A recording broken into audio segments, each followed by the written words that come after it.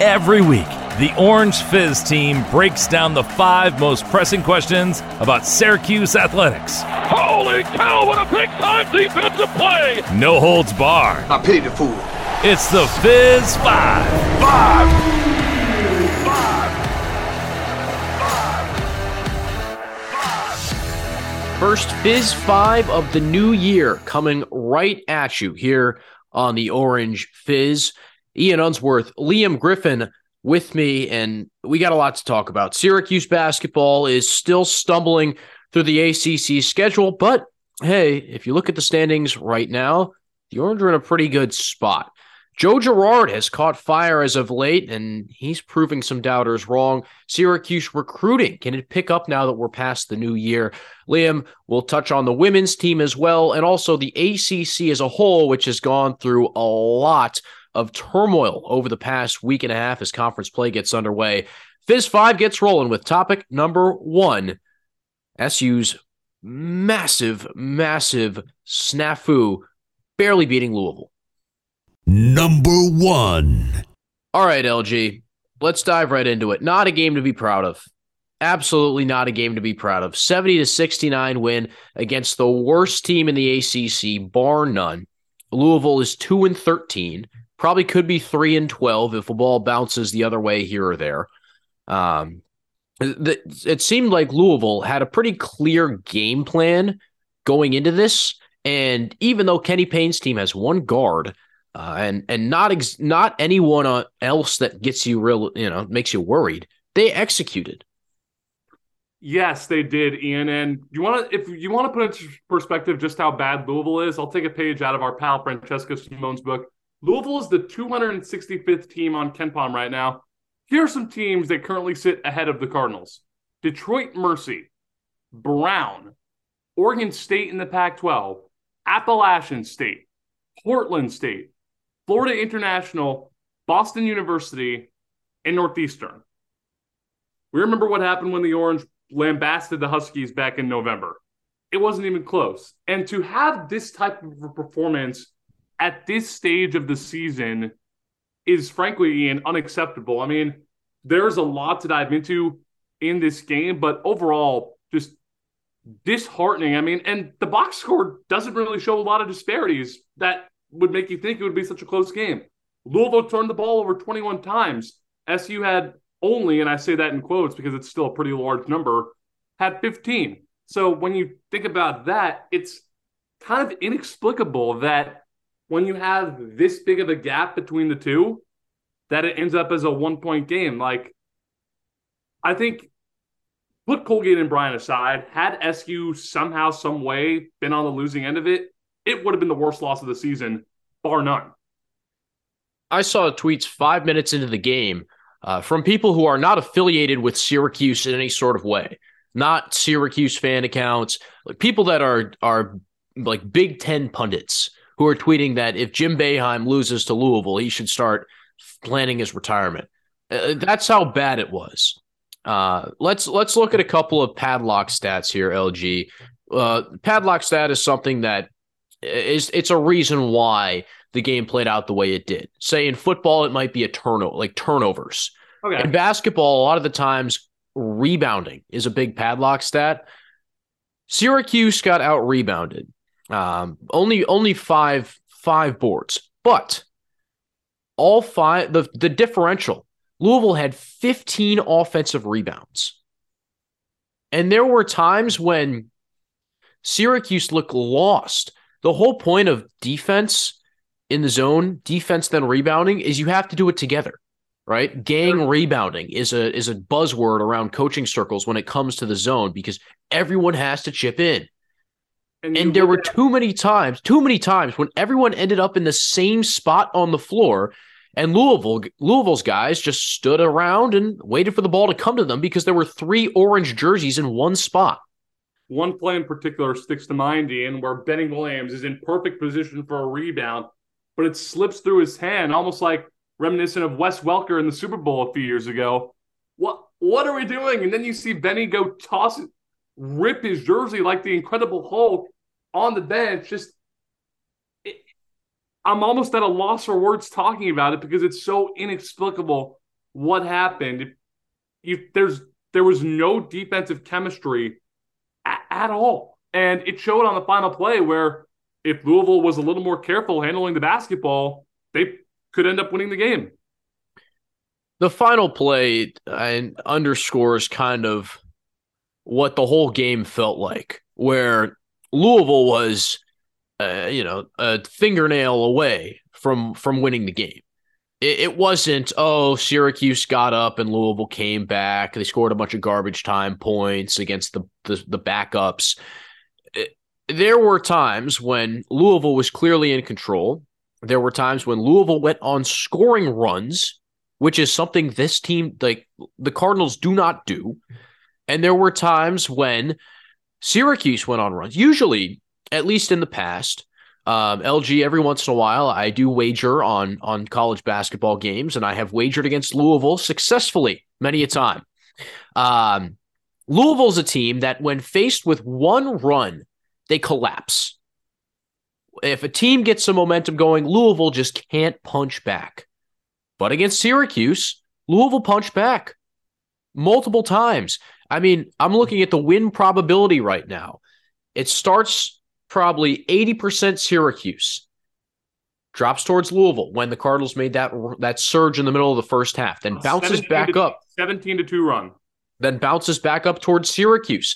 And it almost looks like the path of a bouncing ball because it goes up and down and up and down. Syracuse let Louisville get back in this game multiple times. And why? Because the Cardinals shot 41% from three. They were given so many open looks, and Mike James made 4. He was not a good three-point shooter coming in. El Ellis made 4. He's the only real offensive danger on the Louisville team, and you still let him get open for these shots. The defense was underwhelming last year. We thought it would get better this year, but between the rebounding and just the bevy of three-pointers Louisville made, you have to take some issue with that. So we thought the defense would get better because of the sheer athleticism the new guys bring in. Let's be honest. Cole Swider, Buddy Boeheim, Jimmy Boeheim, love them, great offensively. Traffic cones on defense. But you bring in Chris Bell. Benny Williams is now a starter. And if you want to throw Claudia Copeland into that mix as well, and even Malik Brown. Justin Taylor, too. I don't know about Taylor because I don't think he's as athletic as those 4 I just listed. That is a significant increase in sheer athleticism alone, which means you should be able to rotate faster, get around faster, be better communicators as well. It feels worse, Ian. Is that crazy to say that you have more talented guys, but their sheer lack of knowledge about the 2-3 zone? Because, yeah, Buddy's unathletic, but he knows it. He knew it well, as did Jimmy. Cole, not as much, but Cole had one of the highest IQs on the team last year. This team just doesn't have the basketball smarts, it appears, to compete night in and night out. I just think the zone is the zone. There are days when it'll work, but in modern college basketball, when everyone can shoot, you're going to give up a lot of threes. Yeah. To teams that are mid-majors, to teams that are high majors. I mean, Villanova last year shot like 57 threes or something ridiculous like that. And they didn't make a lot. They didn't make a lot, but they made enough. Yep. You just can't do that when everybody 1 through 5 is willing to rip them now. I mean, if Kamari Lands doesn't go 1 for 6, and keep in mind, that's a former Syracuse commit. If Kamari Lands doesn't go 1 for 6 from 3, if Jalen Withers makes more than 2, we're talking very differently about this team and about this game. So the wide open shots are still a problem. And let's get to the forward play, because this is going to be something we struggle with all year. Do you have a solution, Liam? Is there a solution to this right now? Right now, no. And Jim Boeheim has said as much in his press conference, like, I just can't figure it out because it doesn't matter who you throw out there. Chris Bell, Benny Williams, rarely rebound the basketball. Justin Taylor, I'm sorry, hasn't shown me much on less than an occasionally sweet stroke from beyond the arc. Malik Brown, yeah, you hustle and you rebound, but you're not as offensively skilled as those other guys. So at this point in time, you have to wonder, What is the problem? Oh, and I guess you can mention Quadir Copeland's name, but he didn't even play. He didn't even play against Louisville. He's also too small to be a forward from my vantage point. I'd agree. So I really do you have a solution, Ian? Because I'm fumbling for words here. Well, the best way to get guys engaged in a game, in my opinion, is to get them an open shot. Would you agree? I would think so, but they don't seem capable of doing that. Well, let's not put all of the ethos on these freshmen to create offense for themselves, right? Right. Maybe it's game planning a couple more shots for Taylor, right? It's tough to get off the bench and immediately make 3 of your first 4. That's not an easy task, especially only happened once this year. Yeah, especially in a road environment against a conference opponent. I don't care how bad Louisville is, there were still people in that building, and they were still yelling at the Syracuse team. Yeah, the crowd impressed me for how bad the Cardinals are, but that's kind of a moot point. So, I think that just speaks to Louisville's fan base. They deserve better. That's a good people that love good basketball and deserve it, to be honest, all things considered. They've sat through a lot of crap over the past couple of years. But why can't we find a way to get the forwards engaged? What's the disconnect there? How many times do you have telling them they're not good at rebounding isn't going to make them better at rebounding? You know what I think it is? What do you think it is, Ian? I think they lack confidence. We saw it with Benny last year. Didn't do a whole lot. I mean, even this year, he looks like a Jekyll and Hyde type.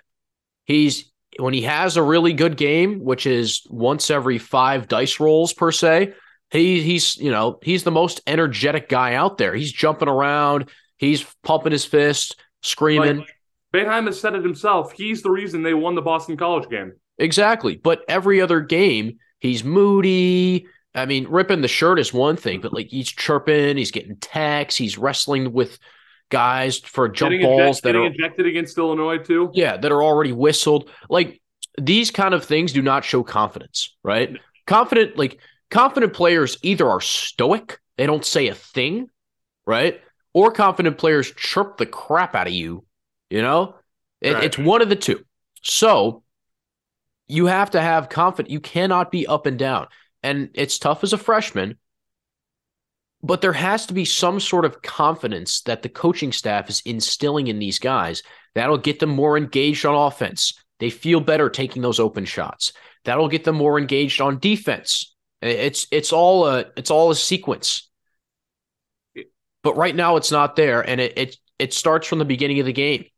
If these guys don't hit one shot, they get yanked, right? If they miss one defensive assignment, they get yanked. There's not a whole lot of confidence in them. And it doesn't help that everybody just keeps piling on. Jim Boeheim doesn't appear to have confidence in them either, given how often he bashes them in press conferences and the repeated nature with which he says, I just can't figure it out. I don't know how many times I need to tell them to rebound the basketball. It's almost reminiscent with how much he bashed Frank Anselm last year for not jumping and using his height. That's what this is starting to remind me of. We saw over and over and over again. Frank's not ready. He's not jumping. I don't know what more I can do. This year, the forwards are rebounding. I keep telling them to rebound. I don't know what I can do. Well, Jim, you have to figure it out soon. And by soon, I mean right now, because tomorrow night, probably the biggest game of the year, at least so far. Yeah. When you visit a currently 11th ranked Virginia team. I mean, just to wrap this up before we move on to Virginia, Jim, you recruited these players, right? These are your guys. You called them the best part of the best class you've ever had. No, we called them the best class he's ever had. And besides Judah Mintz, who's doing his thing, these guys are your headliners. So at a certain point, it's not on them to figure it out. It's on the coaches to figure it out. We'll leave that there because the Louisville game was a very tough watch. Thank you for all of you that followed along with us on Twitter at orangefizz.net or wherever you were, maybe on the space, postgame, or halftime.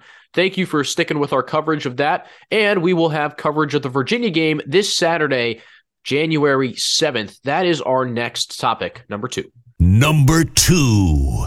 So Syracuse, Virginia. Right now, KenPom has the Cavaliers as a 12-point favorite, the projected 70-58 final score. It is down in John Paul Jones Arena in Charlottesville. Liam, what's your first impression of this game? My first impression of this game is it's now or never, right? You're coming off of probably your worst performance of the season. I could not care less about Colgate and Bryant right now. I am willing to bet money that Colgate is 105th in KenPom. Bryant is 183rd, both miles ahead of Louisville. Period. Yeah, so better coach teams that are more in sync too. Like they actually had systems. Louisville was just out there doing it looked like Y-ball, YMCA basketball. Looked like us at the gym earlier today, just running around doing whatever we want. So with that in mind, worst performance of the year, right? So you come into Charlottesville off of a horrible performance, and now, in my opinion, Virginia is the best team SU will face this year. You have a guy like Kihei Clark who knows how to pick apart the zone like the back of his hand, who has decimated Syracuse over the years. The first impression of this is it's now or never to turn the ship. That doesn't necessarily mean winning, but if you are able to keep it competitive, which you couldn't do against the last ranked team you play, then we have a little bit of, what's the word I'm looking for? Hope going forward. Yeah, I don't know if it's hope because we've seen this team be so up and down, but you need more than just Joe and Judah against Virginia. I think that's an obvious point. But right now, the 3 J's have been the big 3, I guess, if you want to call it that. Jesse Edwards has been really frustrating lately with foul trouble. He's taken some bad ones. You can't really do that against Virginia because this team will look for the best possible shots, and they can do 2 different things against the zone. First, you've got Jaden Gardner, who's 6'6", nice stretch 3 forward. You could put him there. He'll have no problem shooting over Jesse Edwards. The other thing, which we've seen Virginia do in the past, is you put Kihei Clark in the middle of the zone and just let him pass. They killed Syracuse last year by just putting Clark there. Clark gets the ball, looks around, finds the open man. You need Jesse Edwards in there to quell any threat of shooting and to protect the paint. When Clark gets the ball, he's not looking to shoot first. He's looking to pass first. So you need Edwards back there to take up all that space, prevent the backdoor cuts, watch the dunker spot, do all that sort of stuff. You need Jesse Edwards to play big, and then you need at least 10 points from Benny and at least 8 from someone else. Talking about Jesse, when I remember watching the game, and when he picked up his 4th foul, 3 minutes into the second half, my head hit my desk in disbelief and shock because we thought this wasn't becoming an issue. It seemed like he had figured it out, didn't really get into foul trouble in the early parts of December against Georgetown, Oakland, and Monmouth. But then you hit ACC play. Wasn't a big deal against Pitt. I lied. He fouled out against Pitt. But Boston College, 4 fouls, 3 minutes into the second half, that's inexcusable. And you mentioned Kihei Clark in the zone. Virginia, a team predicated on ball movement. They will zip it left and right like it is nothing. And to be honest, the best teams in the ACC will do that when we get to Miami, Duke, and UNC. They're all going to have no trouble picking apart the zone. So I guess building off of the now or never mantra again, this is a perfect time for you to see how your zone stacks up against the best teams in the ACC. You've got plenty of film to review because, like you said, Kihei Clark picked it apart last year. And if you want to go a year earlier, ACC tournament game, Reese Beekman wide open from downtown. The other thing I'm worried about is Syracuse winning a game in the 60s. They've only done it once this season against Notre Dame. As in score. I'm playing a low-scoring game and being comfortable with that, right? Because the knock on Joe, and I guess this will kind of transition us into our next topic as well, LG. The knock on Joe is he misses a couple and then he disappears. Can Joe, we know Judah's going to keep going. He'll keep shooting. We saw that against Illinois. We saw that against, Richmond and St. John's. He will just keep on going even if he misses. On the other hand, Joe will give the ball back to Justin Taylor and Chris Bell if he's not having a good half. He does not want any semblance of the basketball. Illinois is a prime example. Exactly. Another thing with go ahead. Girard, he historically has not been very good against the Cavaliers. 5 games, total of 38 points, 7.6 per game. That's not exactly bona fide scrub material, but he's not lighting the world on fire either. And we'll touch on this in a moment. SU needs Girard to play at his best, and he's going to have TK Clark up in his face all game. That has me very nervous. So there's that. And if Girard doesn't get going, then you're left with, again, Mintz doing his best, Edwards trying to stay out of foul trouble. I think Jesse Edwards can beat Caden Shedrick if it's continually given to him, if he has that opportunity. But I don't know if Syracuse as a team can continually create enough good shots and then miss a couple, take a couple bad possessions, and then get back to getting good shots, right? The other thing, we've seen Jim Boeheim draw up plays out of timeouts, late in games that just have not worked. No. And if this game's going to be played in the 60s, either Syracuse is scoring 45 or this is going to be close down the stretch. So we need Jim Boeheim to be on his game. Yeah, this draw up some good stuff. This has the makings of being a game very similar to either Illinois, where you run out of the gym early in the second half, or Notre Dame, where you unexpectedly pull out a W. Now, I know we thought higher of the Irish in December compared to what we do now. Now Notre Dame is an ACC bottom feeder that Syracuse should have no problem with next week. But if SU were to somehow, some way escape Charlottesville with a victory, I think that would reinvigorate the fan base and instill a little more confidence in the young guns too. Like we talked about during the Louisville segment, if those guys get in there, pull off, well, let's be honest, it would be a stunner, really. If they pull off that win, I think we see some better play out of Chris Bell, Justin Taylor going forward. Yeah, Syracuse has only played 3 true road games. One of those was a smacking in the State Farm Center, and the other 2 are road wins by 1 point. So these young guys are still getting acclimated to what it takes to win on the road and win in ACC play. But JG3 has been on his game as of late. So topic number 3, Liam, do we owe Joe Girard an apology? Number 3. Why would we be apologizing to Joe Girard? Well, for a multitude of reasons. We just kind of explained the drawbacks of the Joe experience. But over his past 5 games, he's been on the money, shooting over 40% in 4 of those 5 and scoring over 15 points in all 5 of those games, right? He's made at least 3 threes. So, those are good numbers. He's only missed 2 free throws in the past 5 games.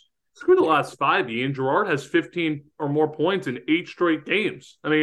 This is the best stretch of Girard's collegiate career, bar none. And it doesn't take a genius to figure out why, because he had 31 points against Richmond, but in that game early in the season and the 3 games that followed, we still saw him take a lot of heat check threes with the defender right in his face, shots that made you just wonder why this kid is playing for SU. And we had people speculating the only reason Joe Girard is playing is because he was buddies with Buddy and Jim's sons. Cut it out. That's all for naught now. Now we're seeing him playing at a much more efficient level. He appears to be a lot smarter with the basketball, and he's hustling too. 7 rebounds against the Cardinals, so much so that Jim Boeheim gave him a shout-out for it in the press conference, which when it comes to rebounding and this year's SU team, if you're being talked about with rebounding, it's normally not good news. And he's also dishing the basketball at a fairly high level too. no assists against Illinois. He's got at least one in every game since then, including 4+ in each of the last 4. So when you look at that, I don't know if it's safe to say Joe Girard deserves a full-on apology. Respect is the word I'd use. Yeah, it's him taking more responsibility is what I think. He has to take a bit more of the ball because Judah Mintz is everyone's number one concern. So Joe is getting more opportunities to score. And again, these are not defensive juggernauts he's facing.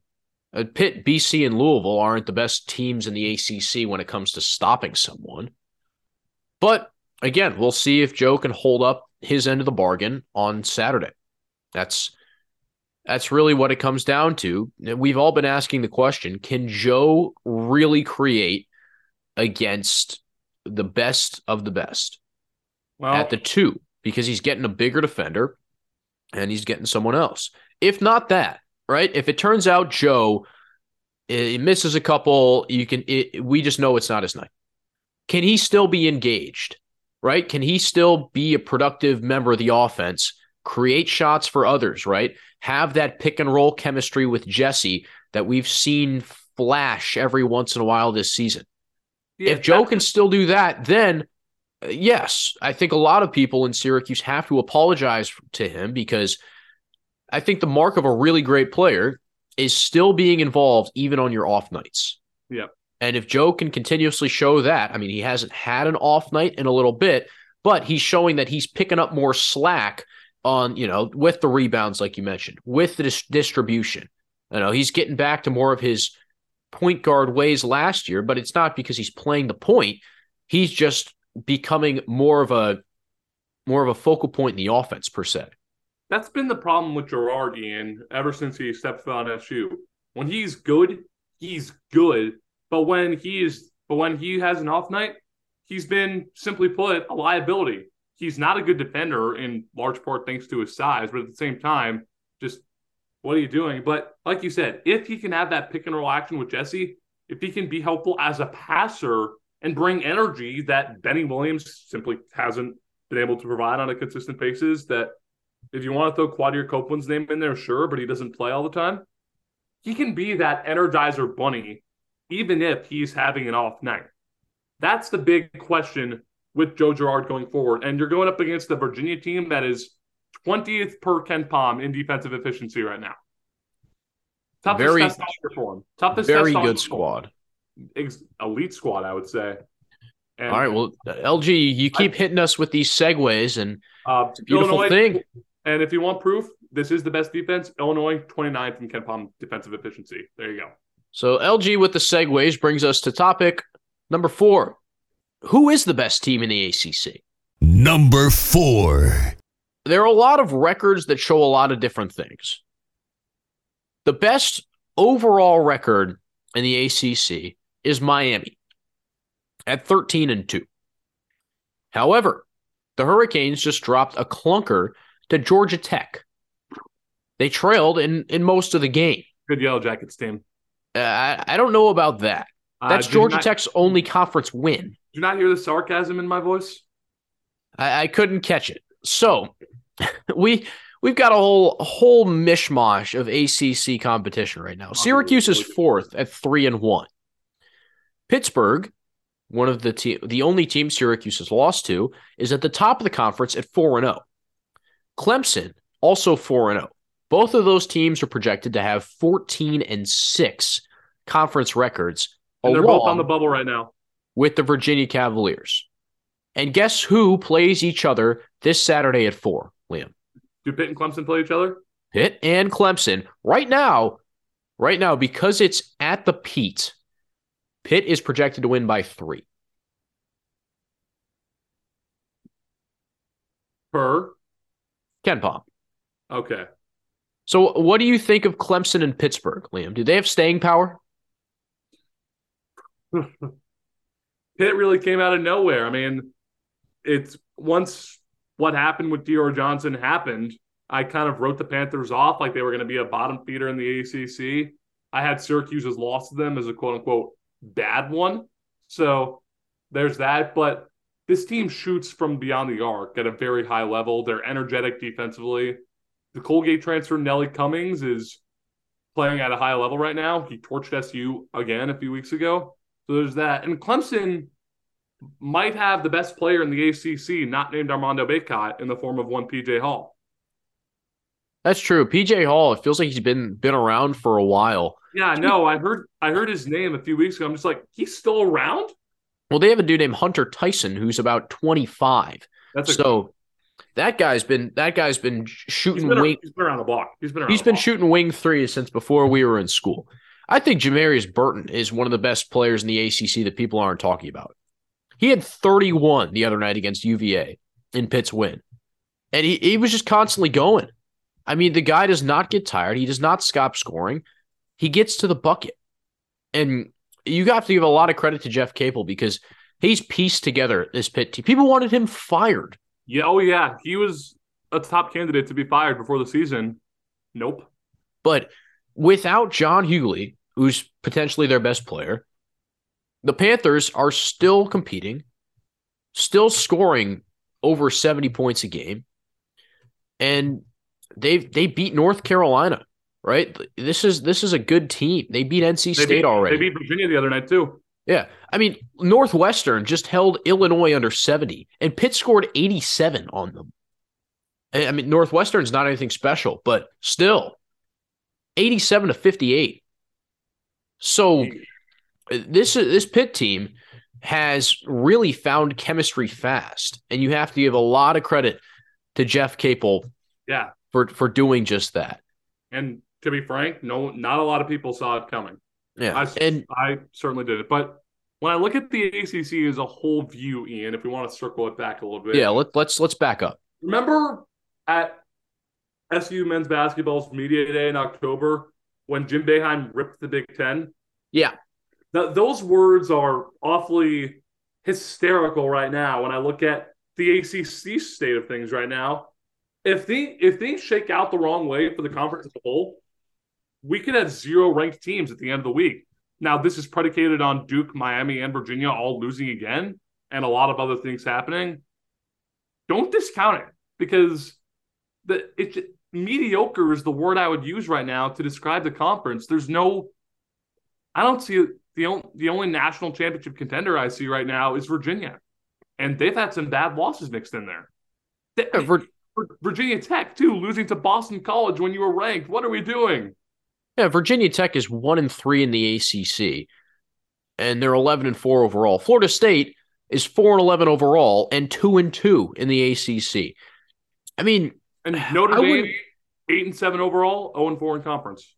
Yeah, I wouldn't say there's a clear top team right now. Maybe it's I would say Miami might be the best team just in terms of pure scoring. Virginia did beat them, but I'd say that's a 50-50 if you play it 10 times. I like Miami's scoring ability. But other than that, like North Carolina and Duke are supposed to carry this conference. That's not happening. It doesn't matter that North Carolina's 4 of the starting 5 is back because the guards are still inconsistent. And while Bacot's getting his, everyone else is clanking. I mean, North Carolina had to pull away from Wake Forest very late the other night. Duke got washed by NC State. Oh my God, it wasn't even close. It was like 44-22 with 4 minutes to go in the first half. I saw SU alum Jake Marsh was wondering if that score was a typo on Twitter. That's how crazy it was. The Wolfpack are a team that has been more of a football school over the past few years, and rightfully so. I mean, Devin Leary was a baller, but at the same time, this is not basketball in Raleigh is the mainframe right now. To be frank, I mean, the Wolfpack are on the bubble, and I think they're being slept on. And sure, the win over the Blue Devils certainly raised their stock, but they got a lot of guys that have been around the block for a long time. Yeah, and they have Terquavion Smith, who right now is probably a first-team All-ACC guy. He can shoot it really well. Him and Jarkel Joyner together are probably one of the best guard pairings in the conference. Right now, the ACC is projected to get 4 teams in. 4 teams. Not good. So That is out of 68. You only see 4 ACC representatives. So UVA, Duke, UNC, and Miami, right? Yeah, and the thing is, it doesn't look like anything is going to shake out. So while these teams keep beating each other, more schools and other conferences will climb to the front, and we'll see 8 or 9 Big 12 teams, probably 8 Big 10 teams, and then a couple stragglers from the ACC. So as Jim Boeheim said, it doesn't matter what you do unless you're in the tournament. It's to prove who's the best team. But I mean, Syracuse is not making the tournament. We can pretty clearly say that. Unless if they win out, they win the national championship. So that's a good point. That won't happen, but it's possible. You got to win on Saturday first. Yeah. So all that being said, the ACC it's just a big old jumble right now. I think mid is an appropriate word to use here, Ian. Dare I say it? Yes, middling. Very good. Last topic. We'll move on. Last topic. The Syracuse women. Also now in ACC play, rebounding the other night against Pittsburgh after 2 pretty tough losses. Number 5. The Orange women are 11-4 on the season, and most recently on Thursday took down Pitt 89-71. Pretty much a full realization of what Felicia Legette-Jack is looking for from her team, shooting over 50% from the field, winning on the glass. 24 from Deasia Fair and 23 from Georgia Woolley is what Syracuse fans have been expecting from the start from this squad. Yeah, Ian. And when you look at that game as a whole, if it weren't for a 19-2 Panthers run at the end of the second quarter, the final score of this game would have been, let me do my math right, 87-52 in favor of SU. Now, Pitt was projected to finish dead last in the ACC, and as we saw last night, there's reason behind it. But ever since 2023 struck, 2 things really stand out. Georgia Woolley has been balling out. 23 points in back-to-back games. She's turning into the player we saw play at Buffalo last year, the reigning MAC Freshman of the Year, who Felicia Legette-Jack kept saying, wait till you see this version of Georgia because she's really good. And she is really good. It shows. But Tisha Hyman's offensive struggles, Ian, are worrisome because she doesn't find the bottom of the bucket against NC State. And then she only scores 5 points over 30 minutes against Pitt last night.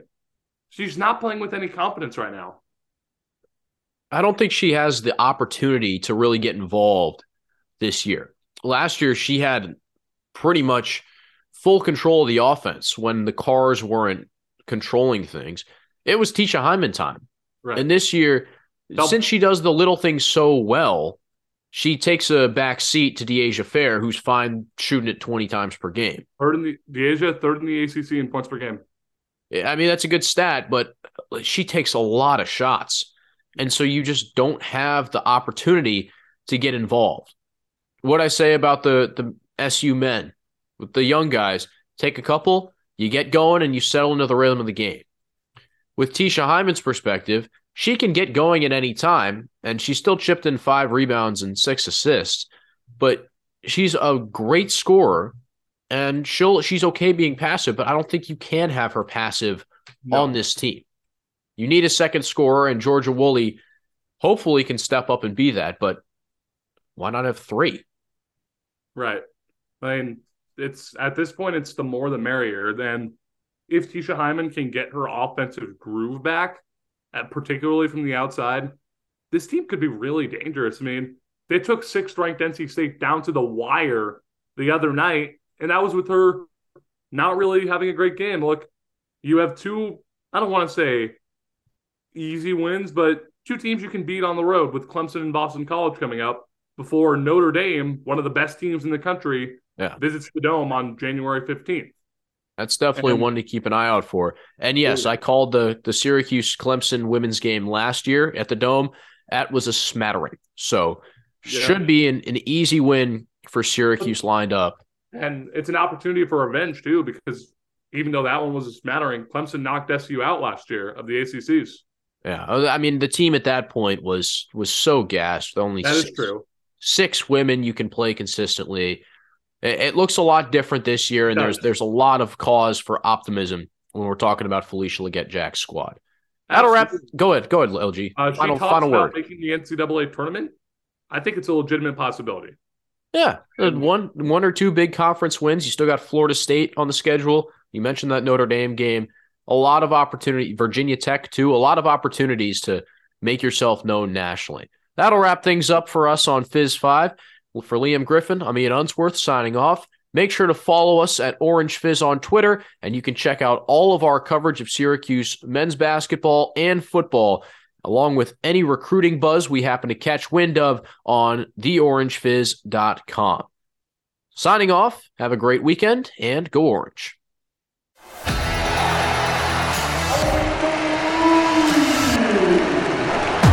And that's your Fizz 5. Listen next week. Subscribe, rate, and review. This has been an Orange Fizz production.